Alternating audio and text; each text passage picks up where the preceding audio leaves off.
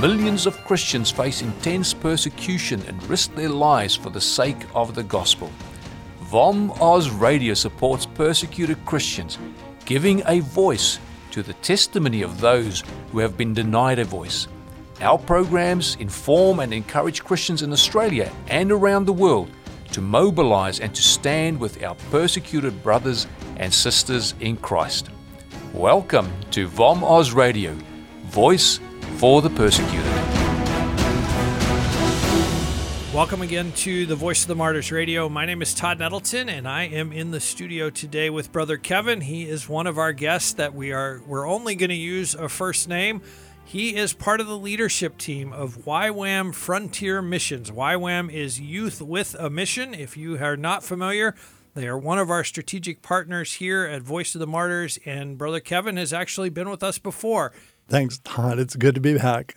Kevin, let's talk about your personal story. How did God get a hold of you as a person, but then how did he point you in the direction of, I want you to go to other countries and other cultures and talk to people who don't know me? Yeah, so I grew up in San Francisco in a non-Christian family, but in my teen years, I got involved in a hippie movement that was big in San Francisco back then. So this was in the late 60s.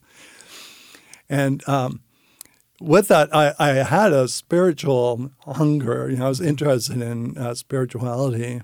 And I'd heard about Jesus, but I didn't know anything about Jesus really. And I was disillusioned by my perception of what Christians were like and what the church was like. My perception, at 17 years old, couldn't know all about it. But anyway, I had this spiritual hunger, and that kind of led me into looking into Hinduism and Buddhism, in particular transcendental meditation and Zen Buddhism. And I got very involved in that, and I thought maybe that was the path of enlightenment, and that drew me. I want to be spiritually enlightened. But on one occasion, I had this spiritual experience, where I was so frightened that I began to shake. I was literally shaking in fear, and it didn't make sense to me, this evil presence. And in the midst of my fear, I said, Jesus, help me. And as soon as I said that, I just felt this peace literally flow through my body, from my head, through my whole body, peace. And the fear was gone.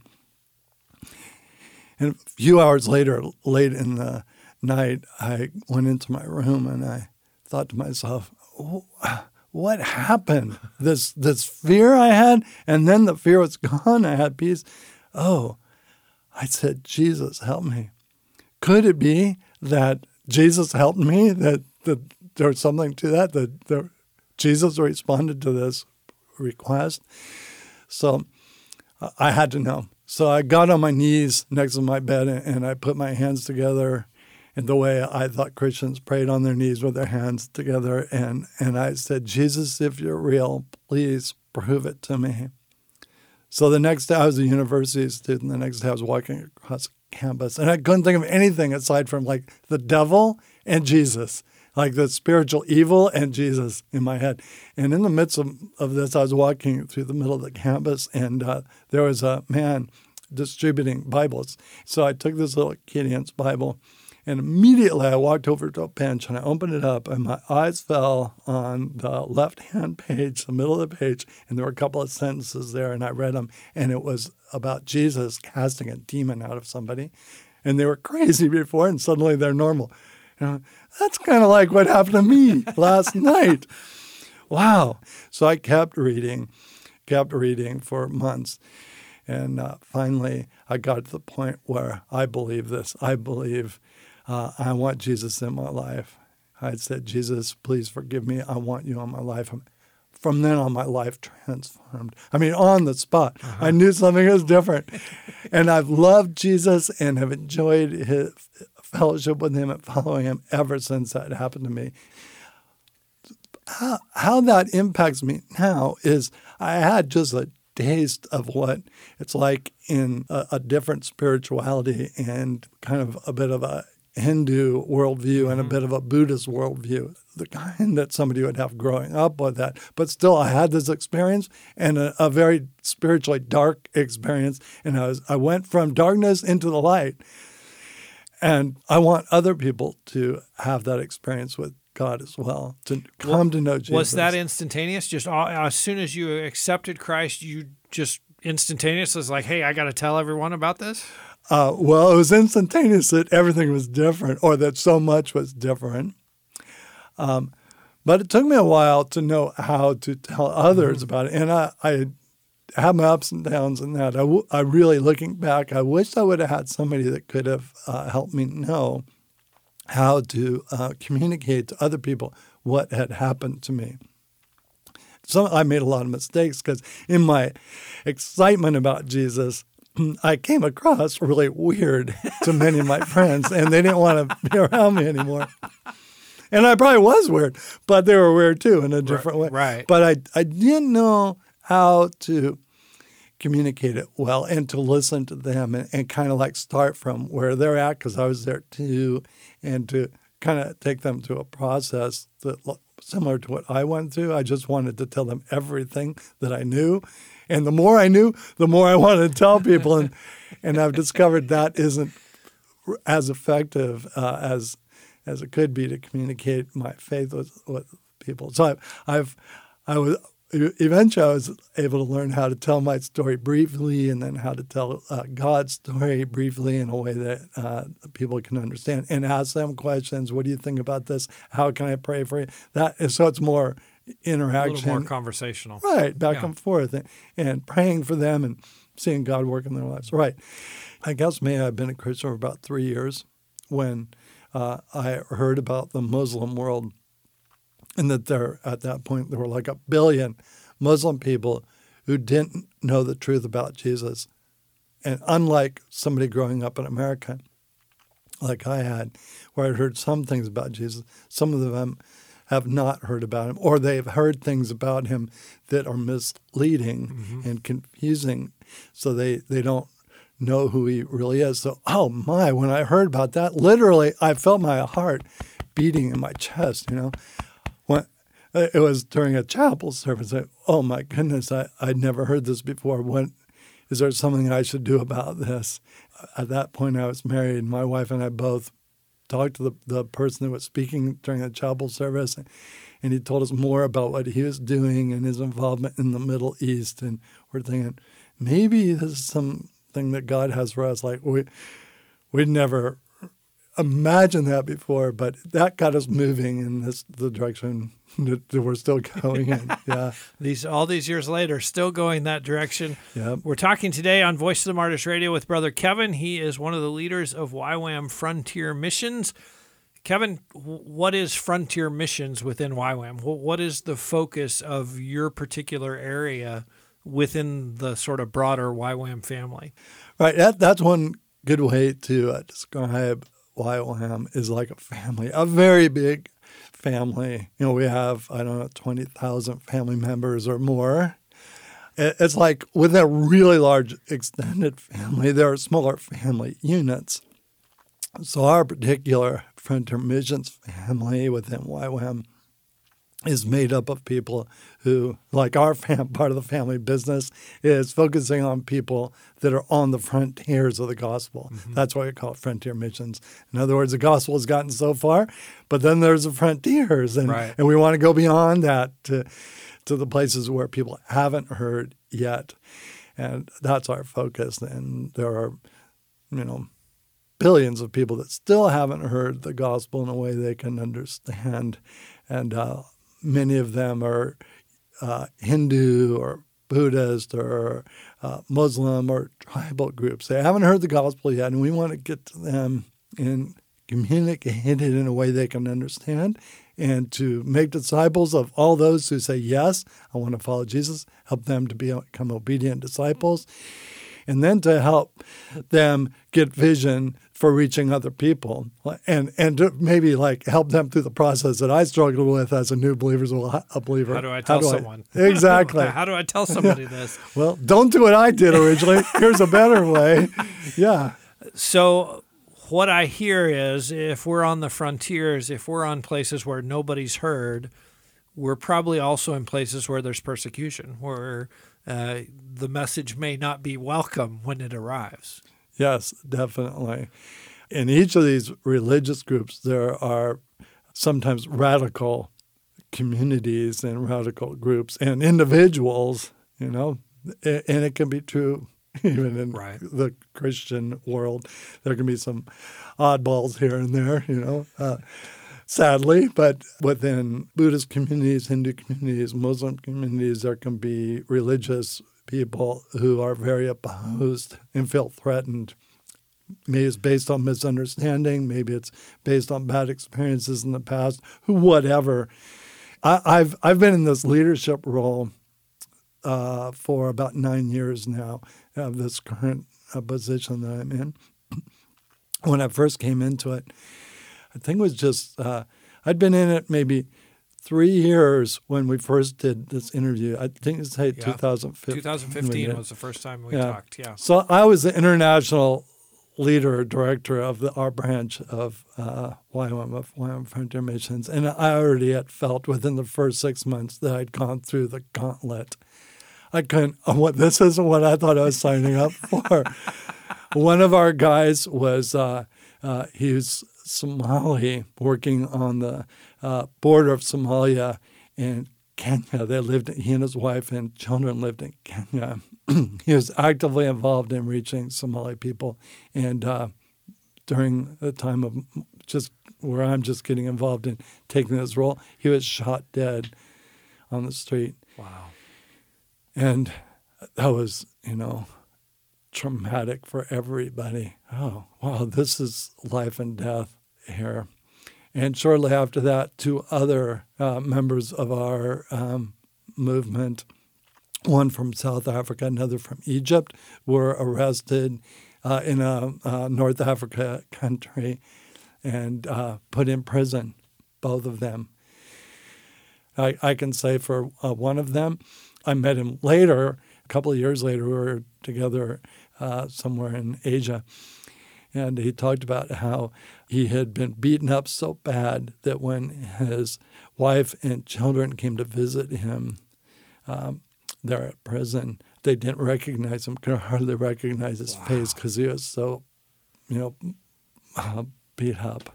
And they felt, his wife and he both felt sad that his kids had to see him that way. Yeah. I mean, they were traumatized just seeing their dad, So he told me more about what he had been through and being tortured and what that was like. But in the midst of all that, saying he knew Jesus was with him. He said I think it was like 2 months he was in prison. He couldn't think of a time where he'd grown more in his relationship with God than that period in his life. And this was 8 or 9 years ago. They're both serving the Lord with vitality and vision and passion. They haven't backed down. They haven't at all. In fact, they're saying, I'm going to do it, and come, do it too. How did that affect you as a leader after you had those conversations? Because I think all of us can think about being the leader and one of your guys is in prison and you don't know what's going on and you're worried and you're stressed. And then you talk to him afterwards and he says, yes, it was terrible. Yes, they beat me. Yes, they tortured me. But Jesus was with me every single day. He was right there all the time, and I grew so much in my faith. How did that affect you going forward? Because you're still sending people to those kind of places where, tomorrow somebody on your team could be arrested. They could be tortured. So what do you draw out of that experience with him that still helps you as a leader today? For one, as I tell the story about talking to each of these people, I can picture exactly where I was with them. I remember exactly where we were. You can taste the tea you were drinking. Exactly. So it was probably a memory I'll keep my whole life, that person and what that person said. Mm-hmm. And there's a lot of conversations I have that I forget about, and people that I might forget about too. Sorry, anybody out there that I might forget about. But these people, there's something different. Yeah. Right. And I don't want to experience what they experience. But maybe if I do, I'll be encouraged. They made it through, and I can make it through. And if I don't survive it, I know there's something even better up ahead. Like my friend, my Somali friend that died, I know where he's at right now. So I think that helps strengthen me, for me personally. But you asked, what about other people that I say, yeah, go? Yeah. Well, is that irresponsible of me to say, yeah, go? Maybe you'll get beat up. Maybe you'll get kicked out of the country. Maybe you'll be killed. Yeah, do it. Why? Because Jesus said, go and make disciples of all nations and baptize them in the name of the Father, Son, and the Holy Spirit, teaching them to obey all that I have commanded. And this is the best part, I'll be with you always, even till the end of the age. So I'll be with you. So that's also what I learned from these. Yep. It is. And was he with my friends in prison in Libya? Yes, they said he was. And that made all the difference for them. And also, I'd like to add this. There's the absolute guarantee that Jesus will be with us no matter what we go through and no matter what he allows us to go through, that he'll be with us. There's also the aspect of us being part of a family, the family of God, that others care about us. They'll be praying for us back home. Some will be doing their best to get you out of the prison. Some will be, talking to, government agencies. There's a lot that'll happen because you're part of a family that loves you and cares about you, and they're not going to forget. I have another friend, he's been missing for over 4 years in Western Africa. We still don't know where he is, but he was kidnapped. We haven't forgotten about him. We're still doing everything we can. And we have the Voice of the Martyrs helping us, constantly helping us to find him and to do all we can to get him home safely. Over 4 years we've been suffering together with that. But it's a family thing that we're experiencing. Yesterday, I was in the chapel service here, and we're listening to stories from Africa. And he was showing slides of widows that Voice of the Martyrs is helping. Here's this person telling her story. Here's this woman telling her story. Here's this woman telling her story. The last photo that was up on the screen as Sean was talking was, here's Helen. Here's a little bit of her story. Helen's husband was killed near the border of Kenya. I said, Helen, wait, that's Abdi's wife. They're still helping her. And he's saying, and we're helping the boys. They have 3 boys. We're helping them with school. We've been consistently helping Helen. And so he was with Helen just recently in Kenya, face to face with somebody who I haven't seen for, I don't know, 10, maybe, at least 10 years. It's been a long time since I've seen Helen. The family is helping. The family of God is helping her, a widow with 3 boys to raise, whose husband was shot dead, helping her not only with her material needs, but here's the love of God in action. God hasn't forgotten about you. God cares about you. Oh, man, yesterday looking at that picture, I could hardly believe it. And I couldn't wait to go over to Sean afterwards and say, I know Helen. He said, oh, right. She was with YWAM. Yes, you're our family together. There's not isolated organizations and that we're all doing things independently when we're saying. There's one kingdom. That's right. And we're following the king. We interact with each other in his kingdom. That's awesome. Yeah, thank you for that. Well, even I want to say to you, Todd, thank you for being part of this so that these kind of things are happening. Well, I love hearing a story like that, and I love telling the story. When people are going to listen to this conversation, they're going to hear that. And that's true. That's one of the role that Voice of the Martyrs plays within the body of Christ, is to come alongside that widow and not for a few months or a few weeks, but to come alongside her and say, hey, no, we're with you. We're going to stand with you as long as it takes, as long as you need. And so I love that we get to play that role in the body of Christ, and then we get to hear from someone like you who says, wow, I knew her. I know her. Yes. So what a blessing. We're talking today on Voice of the Martyrs Radio with Brother Kevin. He is one of the leaders of the YWAM Frontier Missions area. Kevin, as we finish up, we always want to equip listeners to pray. So as you think about your teams around the world, and we've talked about some of them in very high-risk locations. We talked about your friend who 4 years later, we don't know what his situation is. We don't know where he is.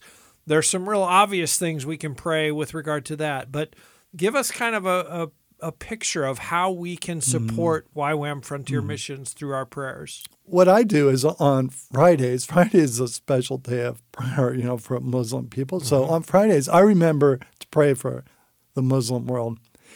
For me, it helps to choose a day. Right. And one thing that has really helped me a lot is on Wednesday mornings and Friday mornings, I don't eat breakfast. So that means I'm hungry in the morning. Why am I hungry? Oh, Wednesday. It's my day to remember to pray for Hindu people. Oh, Friday morning. Kind of hungry. It's 10 o'clock. Oh, right. Pray for Muslim people. It's Friday. Pray for people in the Muslim world.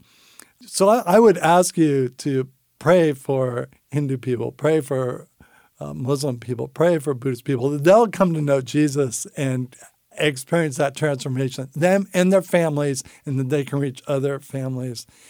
We have our own YWAM Frontier Missions workers among all those groups, and we have people from so many different nationalities. That's one of the things I love about our particular family of YWAM Frontier Missions is we actually have more people from the non-Western world than we have from the Western world. So please pray for us.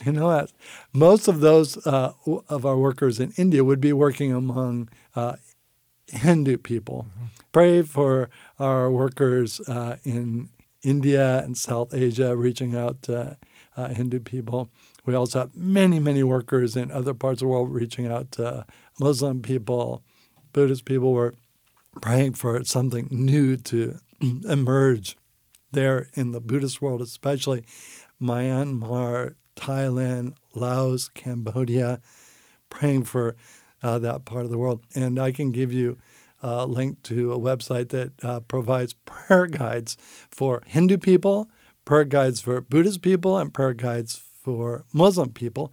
Not only do you get a chance to pray specifically, but you also learn a little bit more about what Buddhist people learn and what their lifestyle's like, Hindu people and Muslim people. So you get to appreciate, hey, they're people. I mean, that's the main thing. They're people right, who have families and jobs and hopes for the future.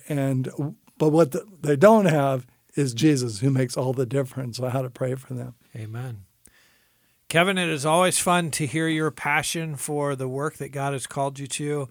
I appreciate your leadership within YWAM. I love the fact that we get to partner together for the kingdom, and thank you for being back with us. You're welcome. It's a real privilege to be here with you guys and to partner this way. Christians in hostile nations may live far from us. As believers, we know that we are one with them and part of the body of Christ. As such, we can't ignore their suffering. If the Holy Spirit is impressing you to know more and support the work of Voice of the Martyrs, please visit our website at vom.com.au. All donations of $2 and more are tax deductible in Australia. This has been a production of VOM Oz Radio, Voice for the Persecuted.